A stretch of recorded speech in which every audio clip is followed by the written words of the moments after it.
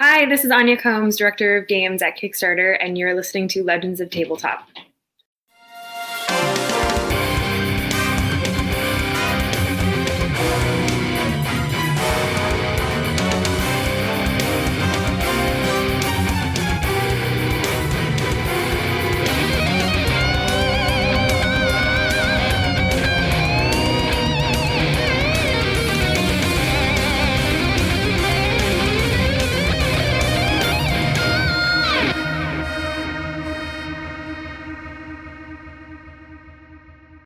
Hello and welcome to the Legends of Tabletop podcast. This is episode 185. We are slowly crawling our way till 200.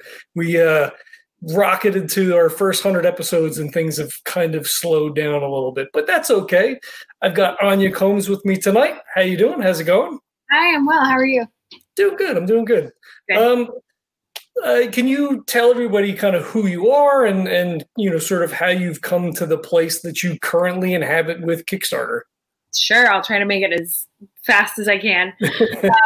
So I'm Anya Combs. I'm the Director of Games at Kickstarter. I've been at Kickstarter almost 5 years. It'll be 5 years in January. I've been in the games industry 12 years. Next year will be 13, which is wild to think about. I got my start at addictinggames.com as the developer relations person and worked my way through Addicting Games doing pretty much everything except for coding and design work and things like that. We were owned by MTV Networks. So we were owned by Nickelodeon. I got moved out from our San Francisco office to our New York office where I did a ton of stuff for Nickelodeon for the games division. Realized the corporate life was not for me and moved over to Kickstarter in 2016, I believe. Yes, 2016, where I've been there again for about 5 years. I now run the games category, which is wild. There's 3 of us in total, so I have 2 people that work with me to help bring you all the fun tabletop and video games that are currently on the site. And you can see all my tabletop games here. Nice. Before we jump into just general conversation, how are you doing? How are you making out? How are things for you? Around where you are? You staying safe? Yeah. How are you? I'm good. I got my negative COVID test 2 days ago. Or maybe it was yesterday. No, it was 2 days ago. So that's good. It's a crazy year. And it looks like it's going to be continuing for a while. Our offices are closed until April of next year. So we've been working from home almost a year at this point. Wow. I don't really mind working from home, to be perfectly honest. I kind of enjoy it.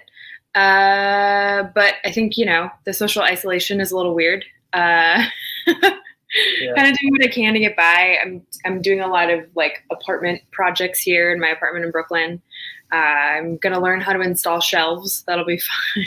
Nice. There you go. Hey, YouTube is your friend. You can learn how to do almost anything. Yeah. This wall behind me where my tiny little Christmas tree is, I'm going to try to install a Murphy table. So that'll be a fun, weird project that I don't really know anything about. So I'm going to be doing a ton of research in the next couple of weeks. So there you go. Yeah. But other than that, things are, I think I'm alive. I'm healthy. I can't really complain. So cool. So I assume that this year's had a big impact on you being in New York, and that you can't just sort of, go out and do stuff. I mean, obviously we're all sort of, distancing from friends and family and all that, but I'm still I go to work. So I get out of the house.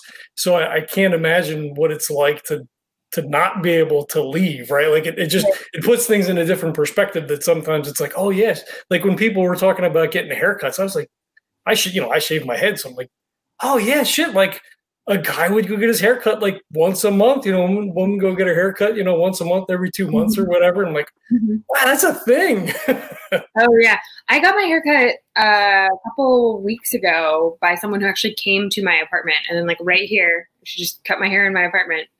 There you go. Yeah. It was great. There's a lot of, I definitely still I go out, obviously, in a socially distanced way. I'm not going to people's apartments and hanging out or anything like that. I'm really lucky where my neighbors who live next door, the only thing that separates us is these 2 balconies and this tiny little gate. And so I potted up with them. So I get to hang out with neighbors who are like 2 of my best friends. One of my other best friends just moved down the street. So we have a bit of a little 4-pod sort of thing, which has been like really, really great, just having that social time. But like I still go, I go to the grocery store, I'll go for walks. I've been, slowly going back to the gym, but I feel a little weird just with the COVID numbers. So I'm kind of cautious about that. There's a bar down the street that I'll go to every once in a while. They take everything really seriously. Like a lot of it in New York is if you can find the spots where people take the virus seriously, then you're totally fine. Right. Yeah. I had the same thing with the gym. I was going and then they were closed and then they were open. I'd go for 2 weeks and then they'd close.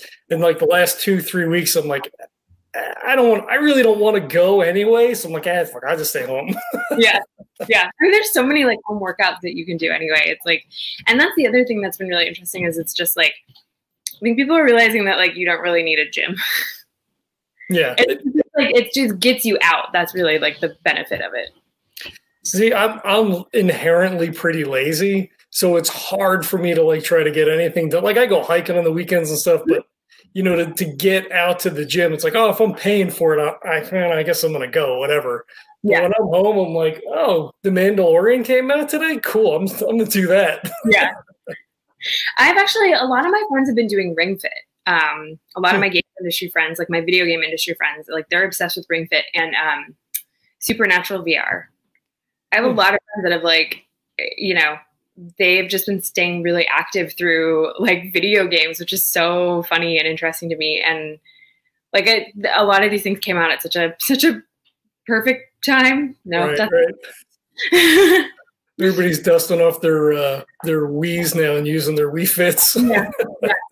Which is great. Like it's just, I think so much of it is just about moving your body. Like, money that it makes, like what's also the cultural impact, right? So like Undertale, I think is a great example of that, where like game it funded, made a lot more than what it necessarily needed, but that was not $1 million project.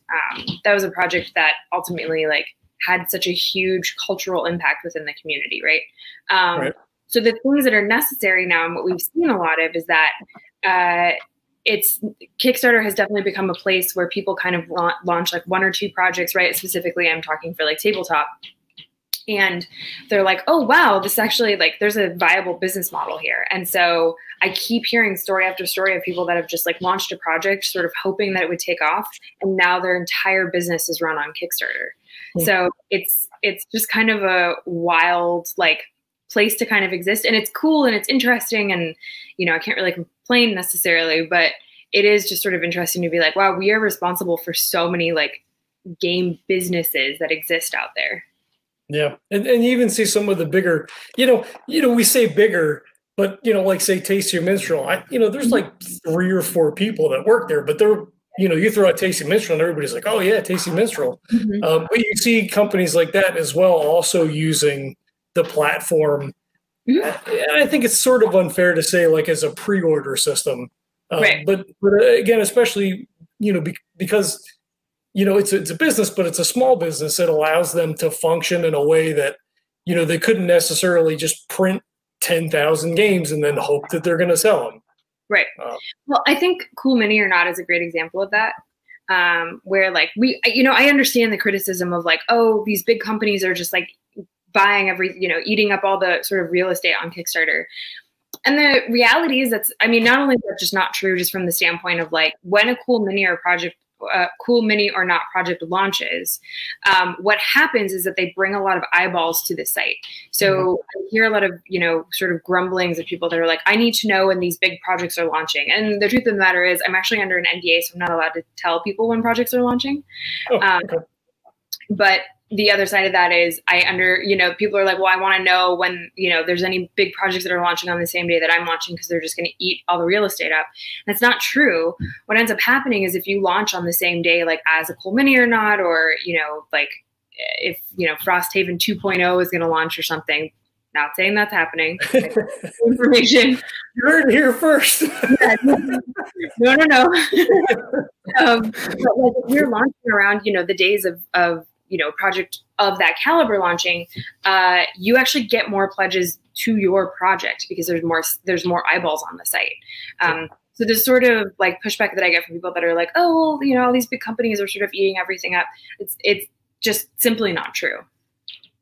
And for a company like Cool Mini, they're bringing a very specific type of buyer for those types of projects, right? So like someone who's interested in, Death May Die or whatever, or they did Hate or whatever that other one was. They're looking for something that's got a lot of minis. They know what Cool Mini puts out, and that's not necessarily going to translate to, maybe a smaller company or something that's not as heavy or not as mini centric.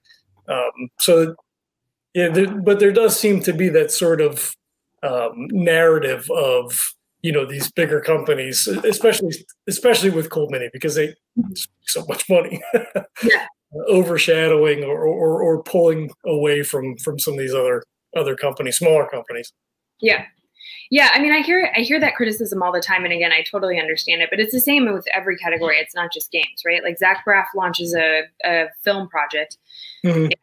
You're going to get more eyeballs on that project. Critical Role launches a film project. You're going to get more sort of eyeballs on the site. What's interesting is that when Critical Role launched, what we found is that there were more people that backed games projects when they launched, even though they were in the film category. So people who came to Kickstarter to back Critical Role, the film project, they ended up backing more projects in the games category than they did in the film category. So it's interesting. The community thing.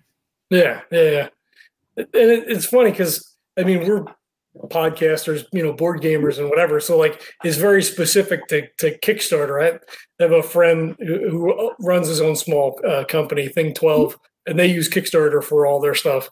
And, so many games. And I forgot where I was going. I should probably edit this out. There was a point and it just kind of. That's okay. All right. Well, I guess it doesn't matter. We'll bump this question up to the front because I know everybody probably asks you this one. Mm-hmm. How does someone get their project in the, featured on the front page as a Kickstarter? The number one question I get. Yeah. So there's a false understanding that there's like an algorithm or like a metric or something that you need to meet in order to be featured. And that's not the case at all. It's not like, oh, you've reached 50% of your project or 50% of your funding and suddenly you're featured. It's not a situation where you get X amount of backers and then you're featured. That's not the case at all. We have a team specifically that curates all of the features on Kickstarter. So that includes anything that's like on Kickstarter.com. That includes any newsletters that go out. That includes any sort of like social media posts, just anything that has anything to do with Kickstarter that Kickstarter is able to control. That team who curates all of that, the curation team, they are constantly looking to people like myself and my team. We are part of a larger outreach team. So we have counterpoints in film, we have counterpoints in music, we have counterpoints in design and technology and a couple other categories. They are looking to us to say, these are the projects that we either we love because of whatever reason, either we're working with those creators or we just see that the projects exist and we're like, this is great. We love this. It's fantastic. They look to us to kind of provide insight into projects that should be featured. So it's not a metrics thing. It's not a algorithm of any kind. It's all done by actual humans who put a lot of thought and care into what projects we want to be featured on the site. Cool. Very cool. And I just remember where my digression was going to. Cool. Because we're so game centric, we sometimes forget that Kickstarter has other stuff. Yeah. There's movies and books, and there's a section for food items. I was looking earlier today. I'm like, food items? What the hell?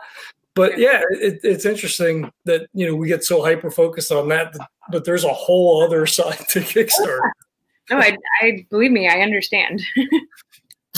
So is there any communication between divisions, so to speak, as far as overall how the platform's doing, and that kind of stuff? Yeah, I mean, Kickstarter also, the thing to remember is that Kickstarter at the end of the day is a business. So, we have our own internal numbers that we're supposed to meet. We have our own sort of internal data and information and metrics and things like that that sort of determine how we're doing as a business. We have it's definitely not like a corporate structure or anything like that. We're also a very small team. I think people don't realize how small Kickstarter actually is. We're like less than 100 people. The games team, there's only 3 of us. Right. Myself, there's John Ritter-Roderick, who is our senior outreach of tabletop, and then Michael Wiebe, who is our European consultant, European outreach consultant. And we're pretty much it. So we're pretty busy all the time. Right. But we're in constant communication with everyone at Kickstarter. Like, it's a very collaborative, everybody is very committed to like what Kickstarter's mission is, which is really cool. And it's rewarding to go into work every day and be like, everyone really cares about what they're doing. Yeah, for sure. That always helps. Yeah. And just the 3, when I was looking earlier today, I think there's about 600 game projects right now that are live on Kickstarter. Yeah, that's crazy. Too. Yeah, I mean, usually there's like between 650 and 750. So we're in the slow part of the year. Right. We're in the fulfillment part of the year, hopefully. Exactly. Yeah. Let me see. I was going somewhere and I forgot. So what's overall, and I don't know if this is something you can speak to specifically, but how does it do financially? Like what are we looking at as far as numbers for the amount of board games and stuff that come through in a year? Well, board games are doing really well. We hit a metric this year of $1 billion pledged to just board games, which is really cool. It's the numbers behind board games it's kind of staggering. And you see it when you're out in the world, like at Target, or just like, Target is one sort of small faction of it, but even just like if you go online shopping for board games and things like that. But if you go to a board game store, like a specific, store, like a cafe or something like that, if you just walk through, and I only can do this because I work for Kickstarter, I would never expect anyone to be like, oh yeah, I know these games that are, funded on Kickstarter. Like, I'll go into any board game cafe. I always really enjoy doing this just because I am a little bit of a troll, but I'll kind of walk in, and unfortunately it is sort of a thing where people are like, she probably doesn't know anything about board games. And I'm like, okay, it's adorable. So I'll walk in and I'll just be like, oh yeah, this was funded on Kickstarter. This is funded on Kickstarter. This is funded on Kickstarter. And I ask people, I'll ask the staff, like, what would you recommend? And they never actually ask me like what types of games I like to play. They always recommend like Sushi Go or like, some really simplistic card game. And I'm like, that's really interesting to me. And I did this with a friend of mine recently where there's a board game cafe close to my apartment where we walked in and I was like, oh yeah, this is so cool. I was like, it's Gloomhaven and there's this and this and this and this and this. And the owner of the cafe was like, oh, cool. Are you into board games? And I was like, oh yeah, I know a little bit about board games. They're pretty cool. And he did the thing where he recommended the easy games. And I was like, oh, do you know this game? Or do you know this game or this game? Or like, oh, actually, these are my friends. They're coming out with a new game that's live on Kickstarter right now. And my friend that I was with was like laughing a little bit because he knows what I do for a living. And the owner was like, oh, they have a new game on Kickstarter? I was like, yeah. He was like, how did you know that? And I was like, oh, I'm actually the director of games at Kickstarter. If you want recommendations for your store, I'm happy to give them to you. That's awesome. But I also am just like, you don't get to play this game with me, sir. Now, do you come across that a lot in not only in your position at Kickstarter, but just as as a woman out in the world who's into board games and stuff? Because I know it is an issue, and hopefully we're seeing that that's getting better. But I can't speak that that's the case, because clearly that's not an issue that I have to deal with when I go somewhere. I mean, I think I'm in a little bit of a advantaged place just because I get to have that card. That as soon as I play that card, I'm going to be treated differently wherever I go, and I know that, having it in my back pocket.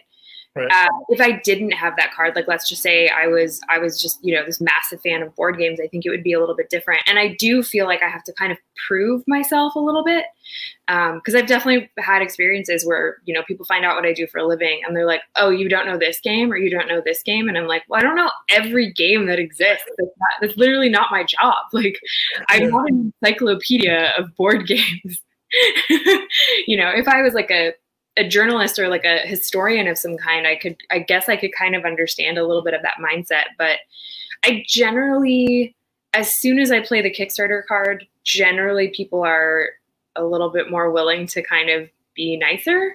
But I'm always really apprehensive to play games with people too, quite honestly, because I think people think that all I do all day is play games. And the reality is, like, if you work in the games industry, you don't play a lot of games.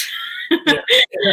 We don't have time. My job is not sitting around playing games. Like, I'm working constantly. And so it is sort of an interesting thing where it's like, so a really good friend of mine, Victoria Tran, is the community manager. She was the community manager for Kitfox Games, came out with digital games, right? Video games. They came out with a game called Boyfriend Dungeon. And she was the community manager for them for years and years and years. And she recently moved on to Innersloth, who's the team who made Among Us. She is busy. She was just like, oh yeah, I did. I played Among Us with AOC. It was fun. I was like, oh my God. But she put it like kind of perfectly, where I was like, oh yeah, I play a lot of Among Us with friends of mine through Discord, and I invited her to a game, and she was like, Anya, I would love to play with you, but I don't try to play Among Us when I have my downtime. Like, you got to understand that it's a job and it's exhausting and it's too much. And sometimes that is how I feel about games. Is it's just like, it's not always easy for me to turn that part of my brain off as like a games industry person. If I'm looking at it from like games from like a game design perspective, where I'm just like, I don't like this randomization. I don't like this design element. I don't like this art. I don't like this. Or worse is I'm like, oh, I know this person is a creep and I don't want to have anything to do with their content. Right. So it's like, sometimes it can get a little bit jarring just to kind of like shut that part of my brain off. So I try to find games that are not games that I would normally work with on a day-to-day basis. There you go. Do you have a preferred style of board game? Euro stuff, or some of the minis? What's your typical? Yeah, I mean, I play a lot of party games, quite honestly. I was not a board game person until I got this job at Kickstarter. I was exclusively like digital games, so not tabletop, video games and mobile games. I like stuff. Like, I love deck builders. I love Dominion. A friend of mine loves to play Pandemic Rise of Cthulhu. Love that game. That is a super fun game. I played a lot of D&D for years. I definitely like role-playing games. I love stuff like social deduction games, Werewolf and Secret Hitler and Inhuman Condition, stuff like that.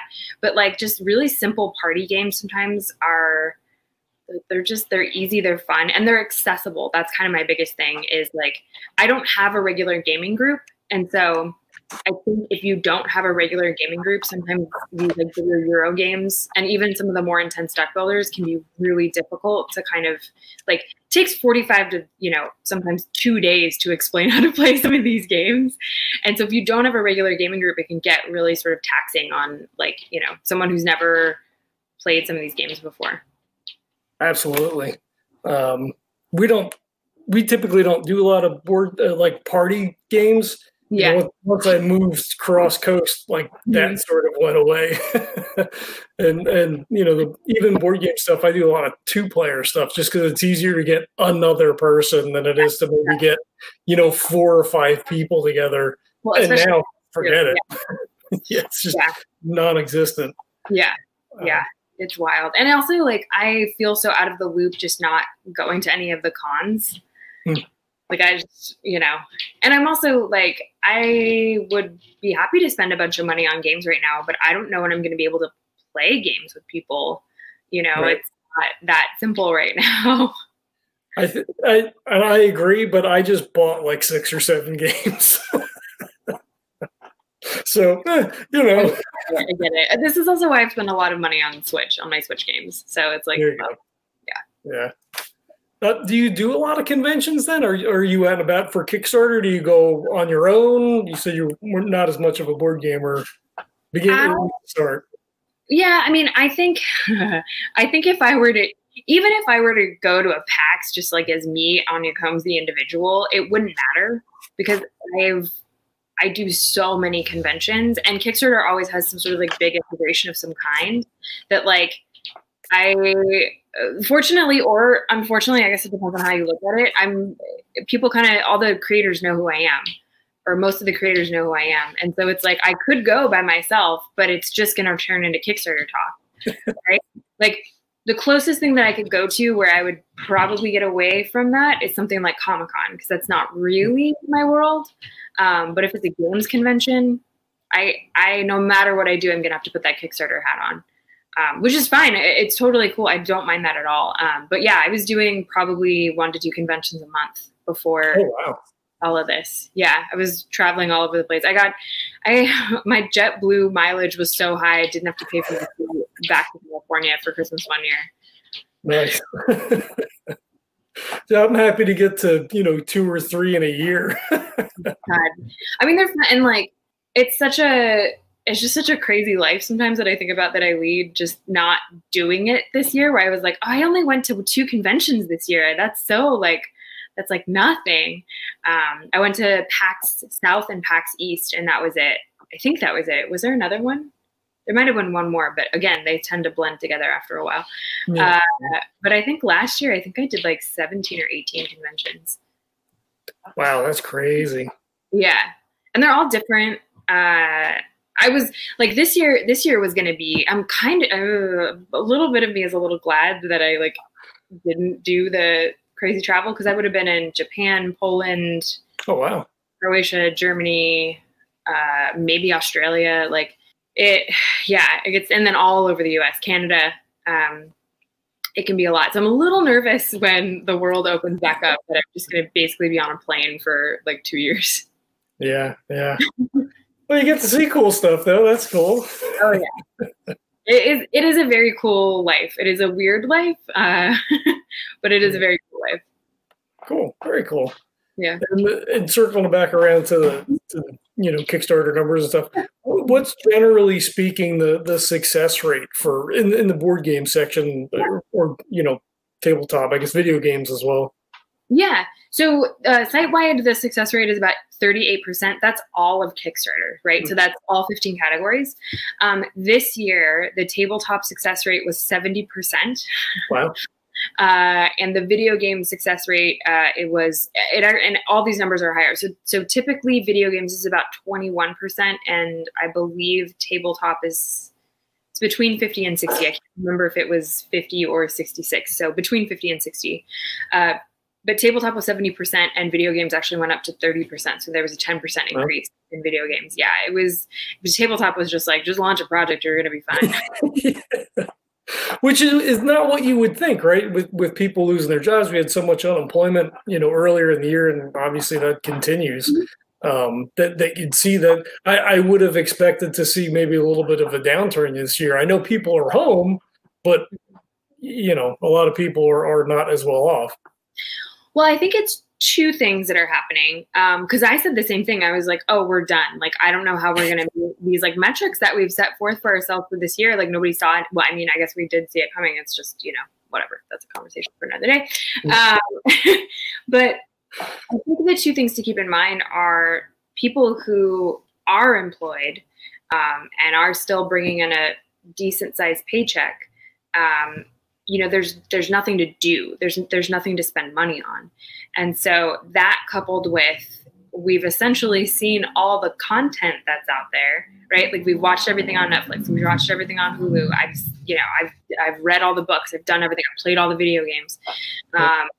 The people are just starved for content, and they're starved for human interaction. And so once, it's like, oh, you can have 6 people, you can have 10 people, whatever it is, you want to have things to do.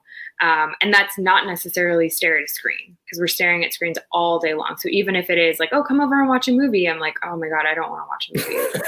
I don't want to look at a screen anymore. Or, let's play this video game. I'm like, oh my God, I love video games. I love to play video games. So like, I don't want to stare at a screen. What's a great alternative where you can have that face-to-face interaction, but it's still like playtime, is a board game, right? And so I think, to me, it makes sense that like board games are doing so well, because people are like, oh, I can play these board games and I can, spend all this money on these board games in anticipation of when the world opens back up, but also keeping it small to your pod, to your family, to your friends, to your roommates, to your, whoever. having a diversified set of games is fantastic for that. Yeah. I can't get my parents into stuff. I tried playing Splendor with them, and they're just like, "What?" And I'm like, "This is the easiest game I could probably bring over." Like, it's just, and they're like, "No, let's just play Pinochle." I'm like, "Oh, I mean, all right, I enjoy playing Pinochle, but like, I've got all these games. Like, we could do other stuff." And they're like, "Nah, we're not gonna do that." Yeah, I brought Secret Hitler home a couple years ago for Christmas. But the funny part is I played it with my parents and my sister, her husband. So it would have been 5 of us. Yeah. But my mom is not from the US. She and her family actually, they came here because they were fleeing fascism. Oh, geez. Playing Secret Hitler with her was one of the funniest experiences.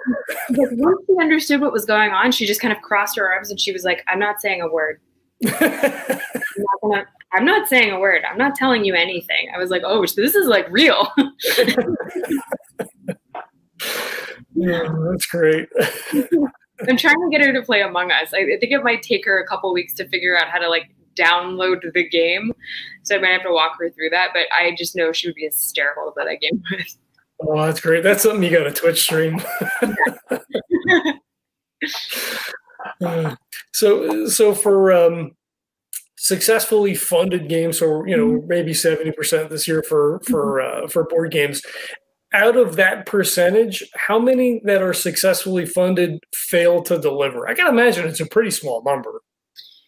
Well, we're not going to know that number for a while because that, of that 70%, it's kind of an impossibility to know right now. What I can say is that there was a study that was done in 2015, an independent study.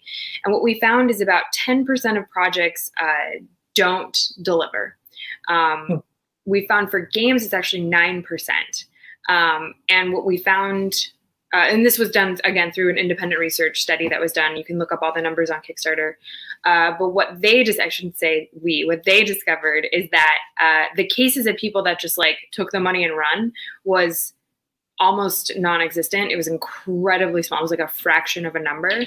And what happened more than anything else is that people just didn't plan accordingly, or there was like, there was something happened with like a shipment, something happened with a business, something happened with like, personal stuff. Like, in one case, the creator died.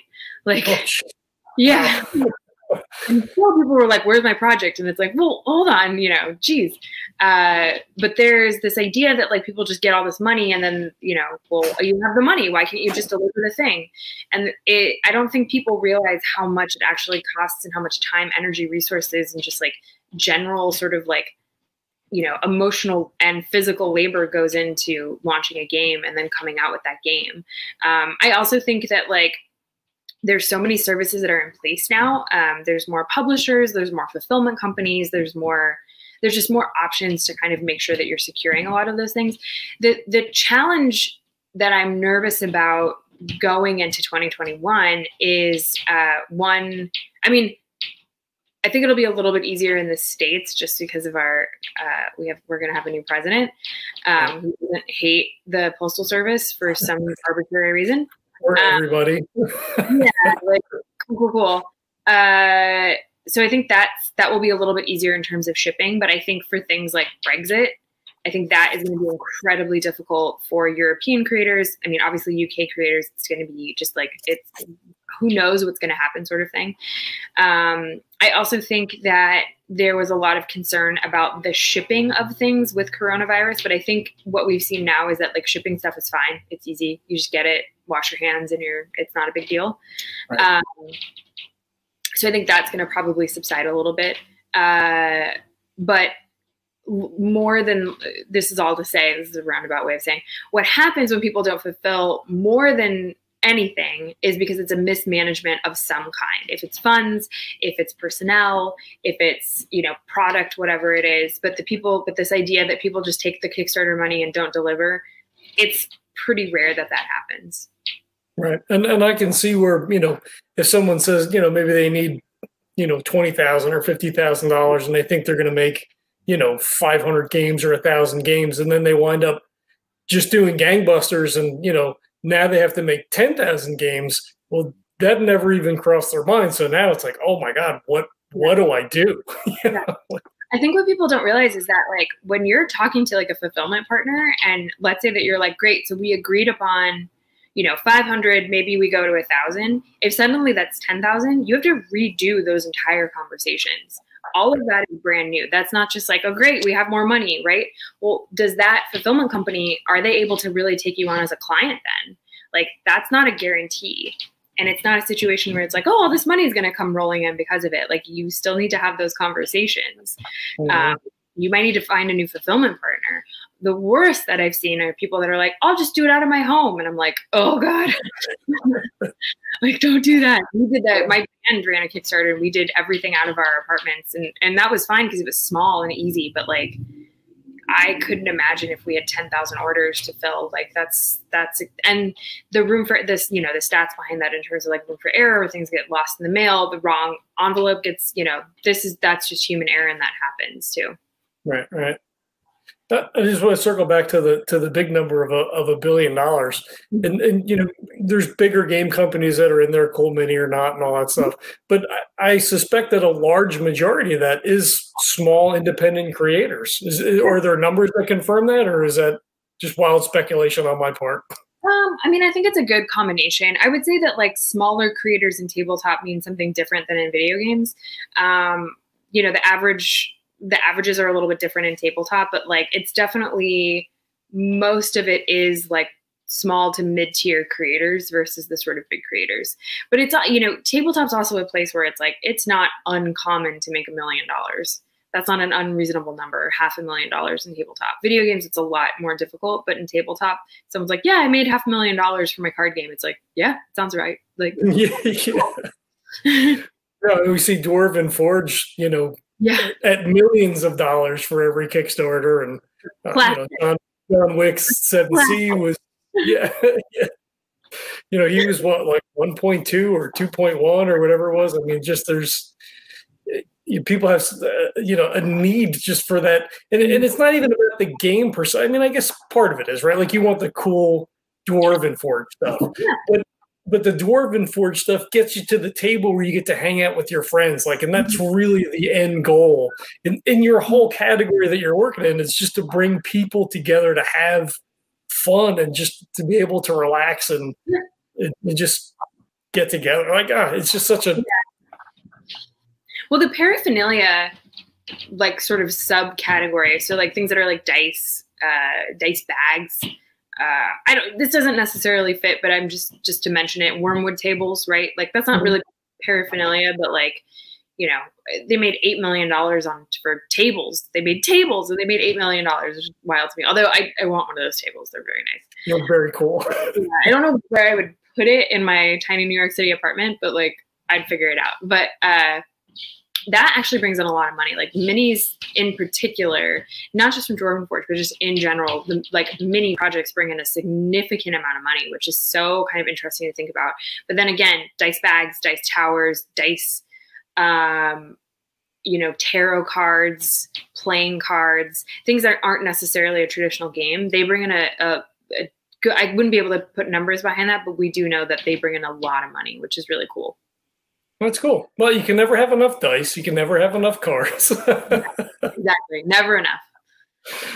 Never enough books. Yeah. Oh yeah, like the books, the codexes, all that. Like, oh my gosh, yeah. It's a lot. Yeah. That's cool. Let's see. I got questions here. Ask you about your experiences. Okay, I'm going to edit all this part out. So as far as like people coming to Kickstarter, what advice do you give to first-time creators? I know, you need to build your community and things like that, but I'll let you jump into all that and sort of like, what are some of the nuts and bolts? Because there is a formula to Kickstarter. Kind of, yeah. I mean, there's like best practices, I guess I would say. So a lot of the other categories, so I know like our design and technology team, they like to send like a one sheet, which is just like, here's what you need to do. We kind of have never really subscribed to that. Not because it's bad or anything like that. It's the needs of the category and the needs of the creators. We're very lucky in the games category because games is so synonymous with Kickstarter and synonymous with crowdfunding. So our community is very aware of what's going on. People all talk to each other. They're very, very aware of what's happening. So it's difficult for us to send a one sheet because each project is so unique and different, and we want to give that time and that space to have every creator to ask whatever they want. That's totally okay. So the sort of generalized tips and tricks that I could give. So one, keep your project 30 to 35 days in length. Anything over 35 is too much. Anything less than 30 is too little. The only sort of caveat with that is if there's a specific prompt. If we're running a prompt that you want to be a part of, and let's say the prompt is only for like 7 days, that's fine. But if it's not part of a prompt, or you have some weird meta game that you're playing, keep it to 30 to 35 days. That's ideal. Two, your launch day is incredibly important. So what we found is that Tuesdays and Wednesdays tend to be really good days. Friday, Saturday, Sunday are not good. Friday, Saturday, Sunday, they might be on their computers, and I understand people are like, but it's COVID. Everybody's on their computers all day, but like everybody still needs a break. People are just really aren't pledging on those days. Friday or Tuesday and Wednesday tend to be like really good launch days. And then the time of year is also important when it comes to launch days. So we found that like middle of January to the beginning of May is a good time. That's typically when like conference season starts. And mid-August to the beginning of October is like sort of the second best time. Summer is fine. It's not a bad time by any means. I would just keep in mind that summer tends to be, especially in Europe, like vacation season. So people are probably going to miss stuff just because they're on vacation. Right. And then also just anything past, like if your project ideally would end at the end of October, first 2 weeks of November at the absolute latest.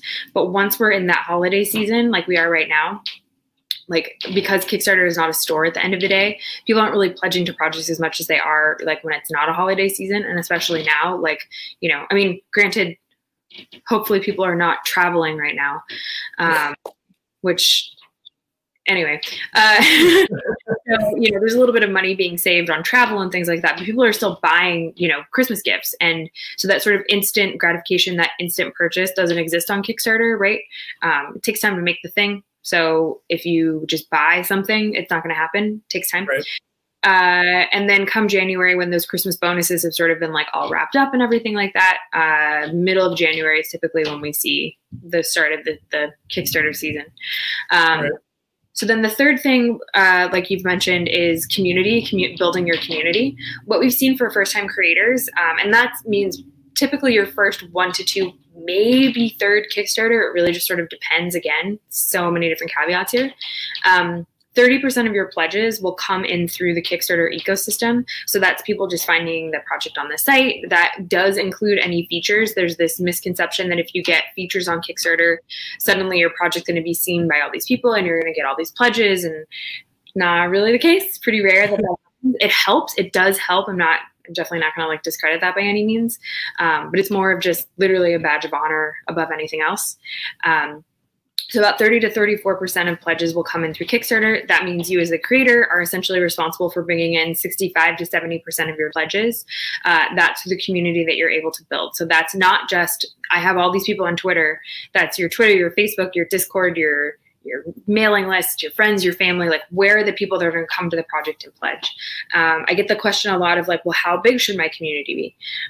Simple answer there is take your funding goal and divide it by what the base game price will be. So if it's like $50,000 is what I know my goal is, and $20 is how much the game is going to cost, divide those two numbers, that's 2,500, I think. Yes, 25,000, 2,500.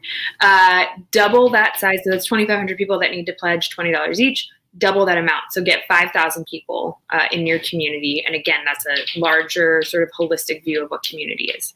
And then the other thing is, hey, come talk to us. We want to talk to you. That's literally my job, is to work with creators on fine-tuning their project as best as I can. So reach out to me, reach out to John, reach out to Michael, or just reach out to like Games at. We're accessible pretty much all over the internet. Just don't email me once an hour demanding to know why I haven't responded. Please don't do that. That's really annoying and super rude. But we are a resource. We're here to help. And it's funny that you say that, but I know it's so true because we exist in a society where you're carrying a supercomputer in your pocket all the time, and you're like, well, I sent the text, I sent the email, like where's the, you just sort of become habituated to that. Because communication is instant for all intents and purposes now, but sometimes you take that for granted that like, oh yeah, people like do stuff. People have lives, and also like I get it. I get it. Trust me, I get it. I get frustrated when I'm like texting somebody and they don't respond back immediately if it's like an important conversation. I totally get it. We got to allow people a little bit of time. Like, it's normal. It's okay. We'll get back to you. We get a lot of emails. I get a lot of Twitter DMs. I was one of those. But I responded. You did. It's just such a crazy. I mean, the culture is just we're such a weird place. I mean, COVID aside, like everything's just so like nuts, and like everything's just so nuts anymore. I know. I think it's that we are conditioned to respond because it's rude not to. But I also think that there's sort of a secondary side to it, which is I want to give the person that I'm talking to my full undivided attention. Mm-hmm. And so if I'm talking to somebody, but I'm on Twitter on my phone and I'm checking my email at the same time, of those three things, like how is that actually helpful for the person that I'm talking to?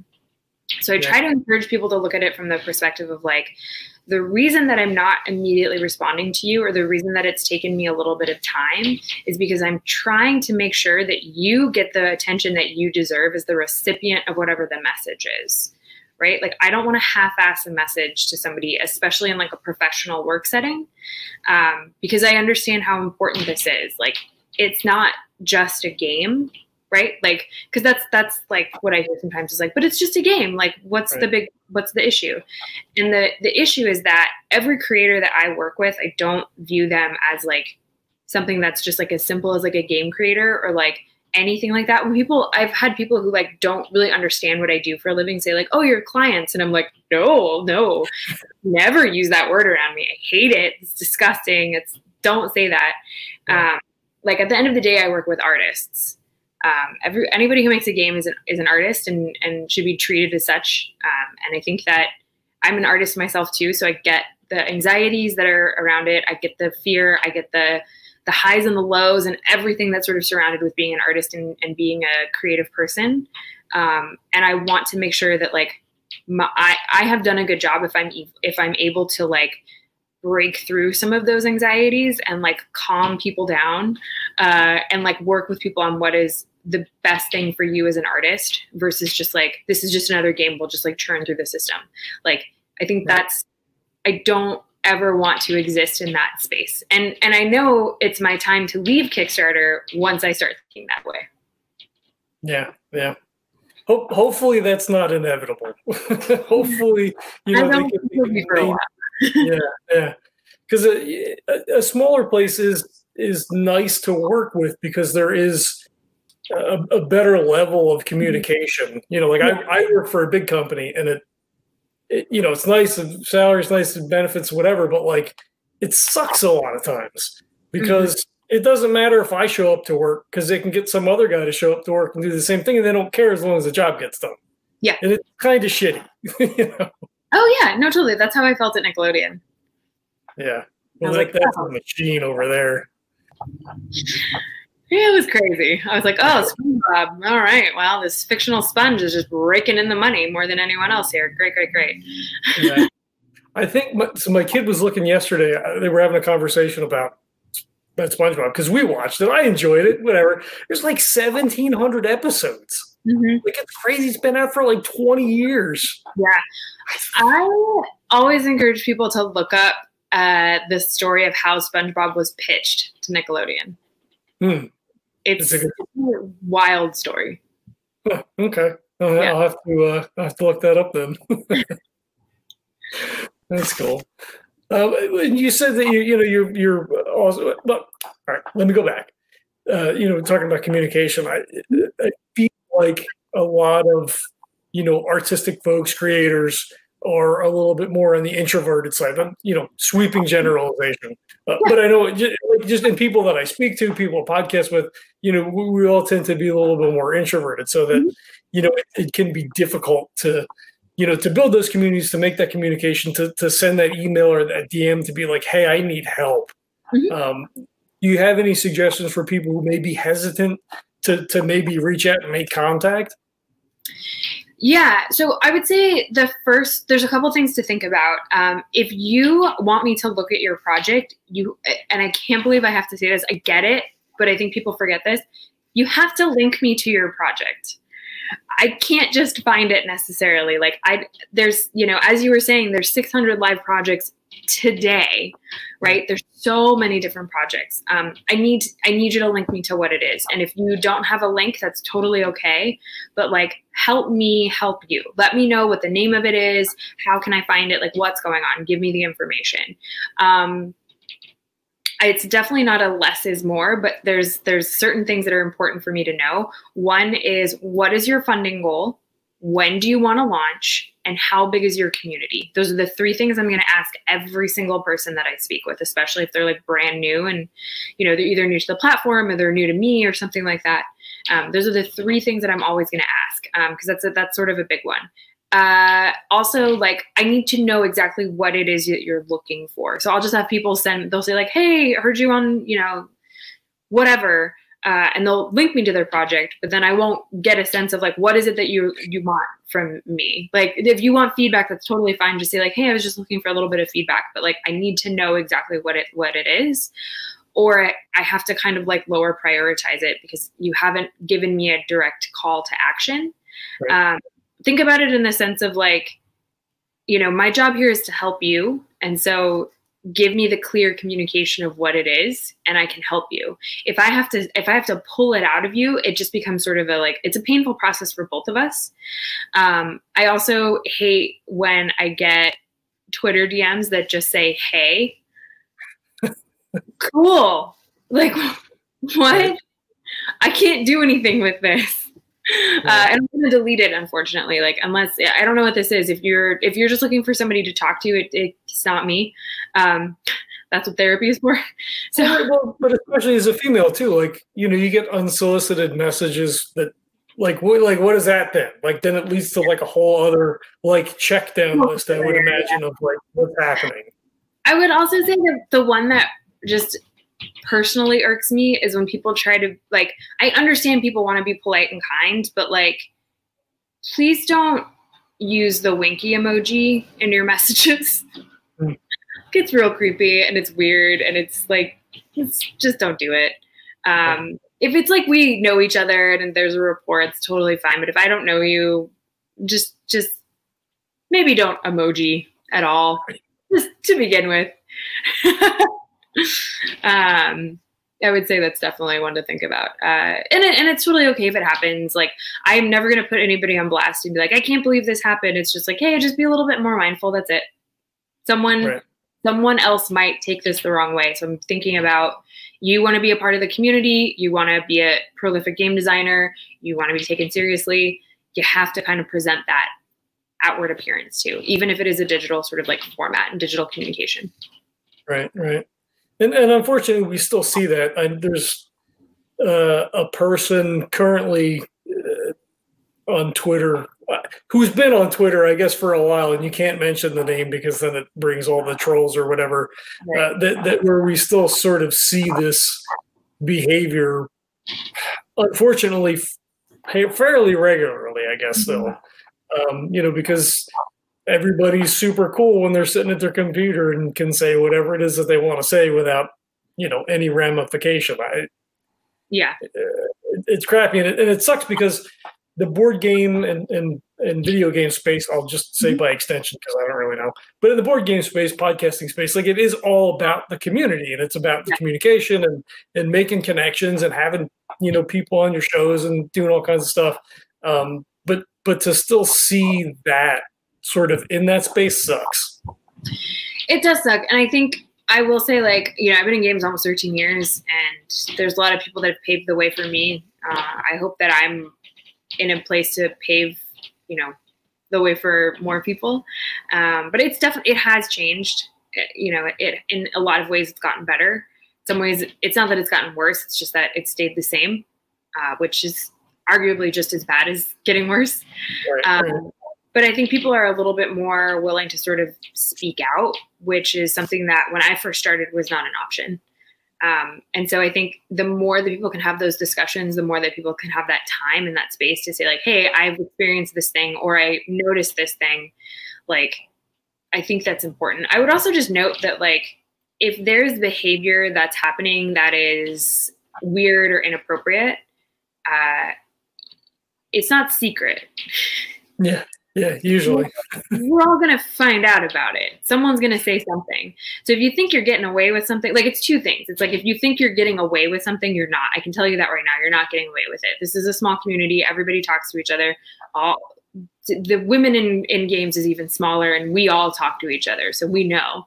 Right. The other thing is, if you didn't realize you were doing something and someone is saying, hey, what you're doing is not okay, the response shouldn't be, you took this the wrong way. The response is, oh, I'm sorry, I'll do better next time. That's all you need to say.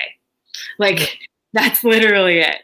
Right. No one's gonna keep bringing it up. No one's right, unless it's a behavior that you continue with. But if you are like, oh, I didn't realize I was saying X, Y, and Z, and that goes for, it doesn't matter who, race, gender, sexual orientation, whatever. Like, everybody makes mistakes. We're human. It's okay. Just take a little bit of time and say like, oh, didn't realize I was doing that. I'm sorry. I will do better next time. Thanks for calling me out on that. Have you had those conversations at conventions, or have you been, you know, party to, you know, those sorts of conversations? Because, you know, depending on, you know, what con you're at and what part of the country and everything, you know, there's a lot of guys that look like me to conventions. Like, it's just the way that it goes. And like you say, some people may not be aware. Some people are just shitty. It's unfortunate, but it's the world that we live in. But have you had opportunity to do that, and what's been the response? Yeah, I mean, I'm kind of, again, I have the Kickstarter umbrella under me, and so I have that shield, essentially, shield, umbrella, whatever. So I'm a little bit lucky where it's just like, as soon as people know who I am and as soon as people know what I do, I am going to be treated differently. So it's a pro and a con. It's a pro and a con, quite honestly. So I feel like that gives me the opportunity to speak up for people who maybe are not able to speak up. And that gives me the opportunity to showcase people who would not otherwise be showcased. Right.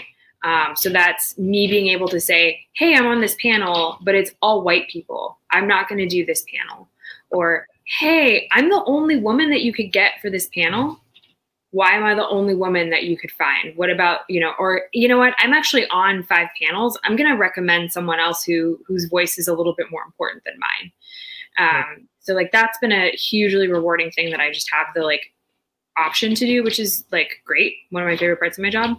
I mean, I've definitely like walked into situations and been like, nope, this is not happening. Specifically just like, I'm getting my friend out of this situation, or, you know, it doesn't have to be a thing. It's one of those things where it's just like, well, if I saw racism happening, I would be the first one to speak up. And like, when you're actually faced with it, it's not that blatant. Sometimes you just don't really know what's going on. Right. But a lot of it too is just sort of saying like, hey, that was really uncool what that person said to you. How are you doing? Or I can tell you are uncomfortable. How do you want to proceed with this? Right. The last thing that you want to do is white knight a situation. That's not the thing. That's not the move. That's not the thing to do. You have to check in with the person.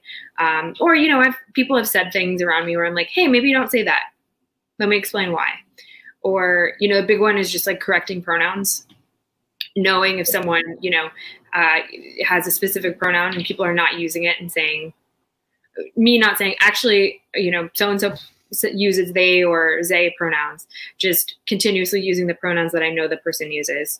And even as like a, you know, cis woman, using my own pronouns when I introduce myself, little things like that, I think are like really helpful to do. Those are like bottom of the barrel, easy ways to kind of just like create a little bit of a safer space. Yeah, right. The minimum that we can do. It's the minimum that we can do, but it's like those tiny acts go so far. And if you just make it like part of your daily practice, and also understand that like just those words, daily practices, it's a practice. You're going to mess up. You're going to forget. I forget to say my pronouns all the time. It's only when other people are around me that are doing it that I'm like, oh, right, I need to use my pronouns. But I have like a little pronoun button on one of the jackets that I wear to cons just so it's like presentable. So right. And a lot of cons I think are including that there's little like tags and stuff now, for the badges and stuff. I know the cons I go to here, they do that as well. Oh, that's awesome. Yeah. I mean, little things like that are not actually little. They have a huge, deeply like impactful sort of meaning, but it's, it's just being observant. Mm-hmm. I've definitely kicked people out of the booth before where I'm just like, no, you got to go. I'm not dealing with this. Yeah. Well, and that's good. I mean, sometimes that's the only response that is appropriate. Get the fuck out. Like, yeah. And I never am going to just like call again. I'm not going to call unless it's like a pretty egregious situation, but I'm also not a confrontational person. I'm pretty like, I don't like this. But I'll definitely pull people aside and just be like, you need to go. I'm sorry. But like, we just kind of can't have this type of behavior. If someone's like drunk at a party or something, I'm just going to be like, I'm going to get you some water and I'm going to get you a cab and you need to go home. Right.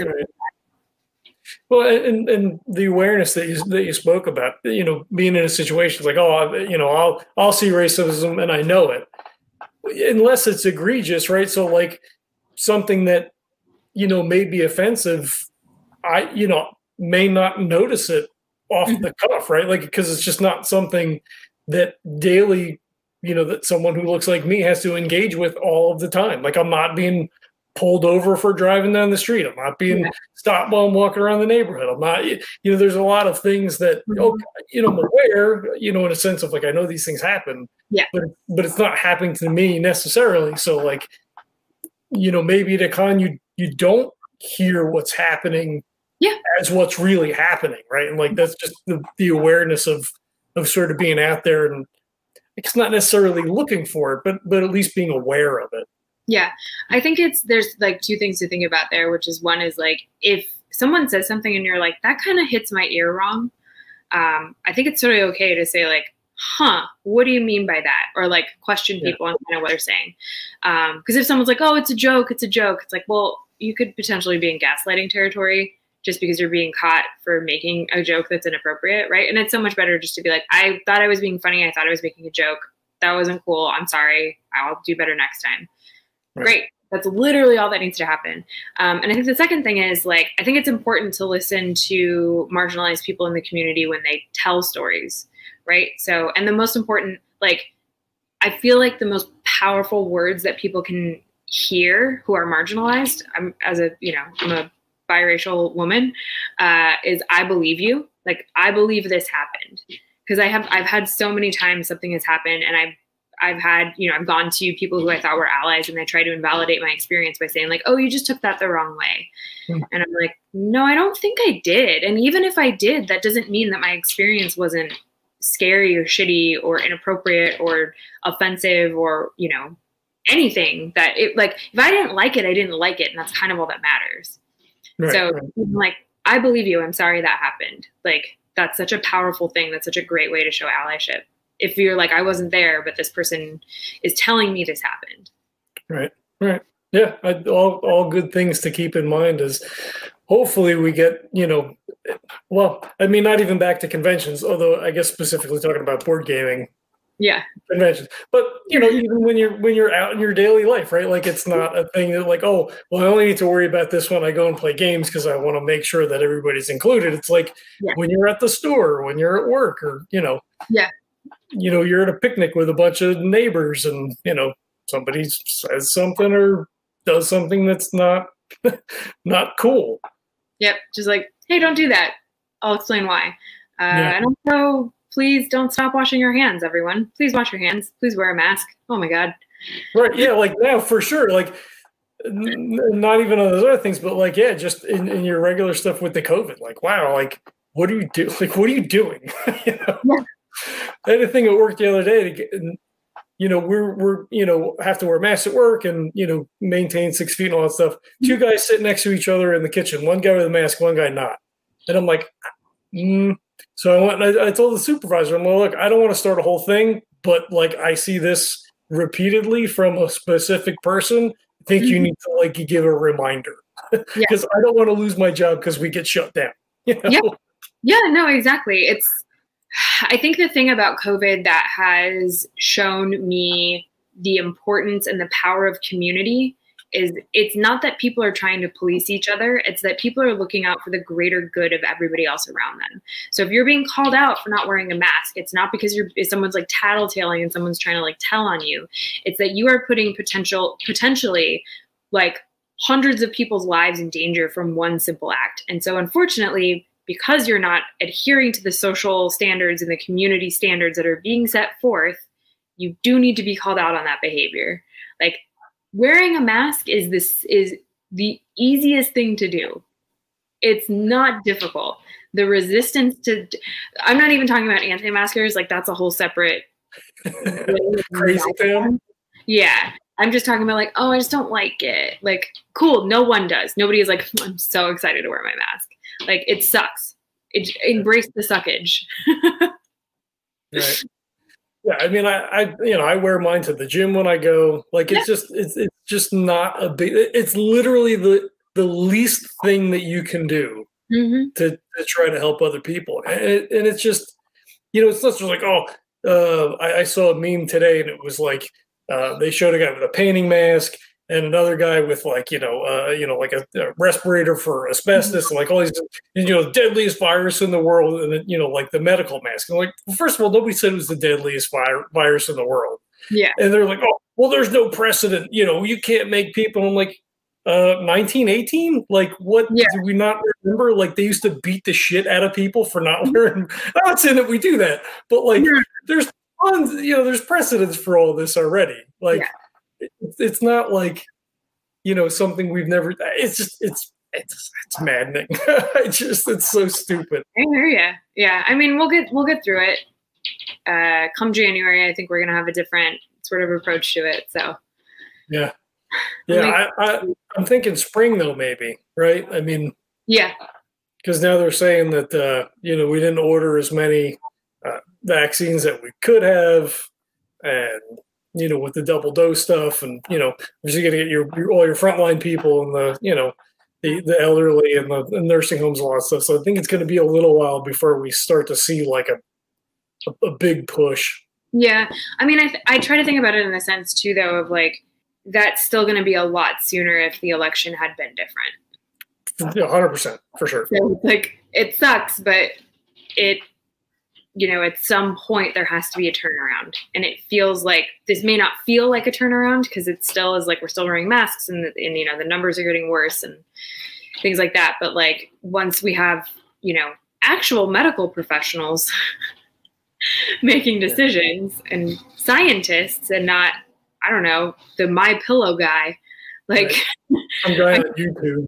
Yeah, some crazy person on YouTube who's like, "Have you heard about Pizzagate?" I'm like, "No, why would you?" Okay, I think we're gonna get through this. It's gonna be a process, but we just kind of have to like, it has to suck a little bit before it gets better. And I also feel like it's not that you just wake up one day and everything's better. It's that you wake up one day and realize like, oh, it actually has been getting better. I just haven't even realized it. That's the best turn of events. Yeah. Well, we're all waiting to feel that feeling because it's the frog in the pot now, and it's just it's awful. It's not for everybody. If anybody is like, I am thriving during quarantine, I have so many questions about what you've been doing. It's funny. I mean, I don't know that it's funny, but because we do most of the gaming that we do online for the podcast, and like I'm still going to work, and the gym's sort of still open, so like. Things haven't changed a whole lot, which like feels really weird because I know it's affected people so much going the other way that like I tend not to like just throw that out to people a lot of times because it's like, well, I don't know, it seems pretty normal. Yeah. I mean, it changed for me a lot. Like I was traveling so much, and I was, my second life is being a musician, and that has just been put on hold for the inevitable future. Which is fine. I mean, we're making it work as we can, but that secondary source of income didn't come in for months. So I'm hoping that will pick up because that would be really helpful. Yeah. Did you, is music sort of a hobby? Were you planning on something more musical before, or how did that come about? Yeah, I studied music in college. That was my major. I studied at a classical conservatory, so I took it really seriously. Yeah. Did it all through high school, junior high, most of elementary. I was like, 3 years old, sitting at a piano, just like plonking around on it because I was like, oh, the things that I hear go on this. That's cool. So it's what I thought I would do. And then I had about 2 years in the music industry and was like, well, this sucks. And also I realized like I didn't really want to work on the business side of it. I ultimately wanted to play. I wanted to be an artist. And then I took a bunch of time off from playing just because I was like, I don't know what to do with this. And then when I moved out to New York, that was one of the promises that I made myself, was like, I'm going to start playing again. And that was almost 8 years ago. And I spent a lot of time just kind of like trying to redevelop a lot of those skills that I kind of lost. And the last couple of years has been spent really like, oh, this could be a second job of some kind. So like, I don't want to say it's just a hobby because it doesn't feel like that. And I think that I've had a lot of opportunities in music that feel like it's not just a hobby. But it is incredibly hard being a full-time musician without some sort of secondary source of work. And so I am very lucky that Kickstarter allows me the freedom and the opportunity to really pursue music when I want to. As long as the work is getting done, Kickstarter is very cool with just like, go do your thing. That's totally okay. That's cool. That's very cool. Yeah. And you're in like 3 bands, right? I mean, too many. It's always something. It's always a band. There's always a gig. There's always a thing. And it's cool being in New York, right? Because I mean, I'm sure that provides a lot more opportunity being in the city to be able to get out and, COVID notwithstanding, to get out and express all that stuff and sort of, be out in a public space doing that.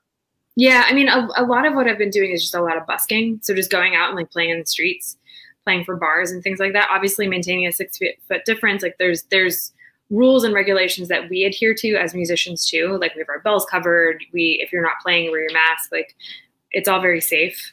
Right. But even that has been like really rewarding, just not, spending the last, what was it? It would have been 6 months of no performing. It was like, this sucks. This is the thing that like, gives me a little bit of joy in my life. Right. So great. Yeah, live music is so great. I just enjoy, and not like big, like I used to go to a lot of big concerts, back when I was a teenager, but now I love, I've had a couple of house concerts or, just going to a small club and 1,000 people or 500 people or whatever. Like it's such an intimate experience, and it's such a powerful, like Zen, like experience to get to go and just be present in that moment. Like it's just I love it. Yeah, I've done big shows. I've done like big like festivals. I've done small shows. I've done a lot of weird. I seem to excel in the weird. So one of the bands that I play in, we played a gig like right as things were starting to like kind of reopen in New York, and it was safe to do things. We did a gig where each person got an individual canoe and we just sailed through the Gowanus playing music. That was really weird. That's cool.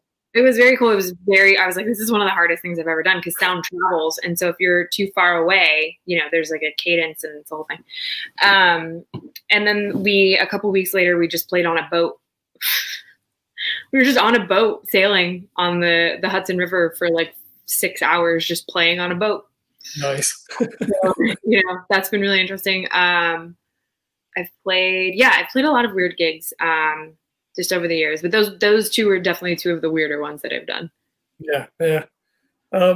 What's your preferred style of music? I know you play sax. Are you into jazz at all, or no? Or yeah, I love jazz. I didn't study it. It kind of got beaten out of me in classical conservatory. So like, I'm definitely like, I'm a trained classical musician. So I'm like pretty decent at playing classical music.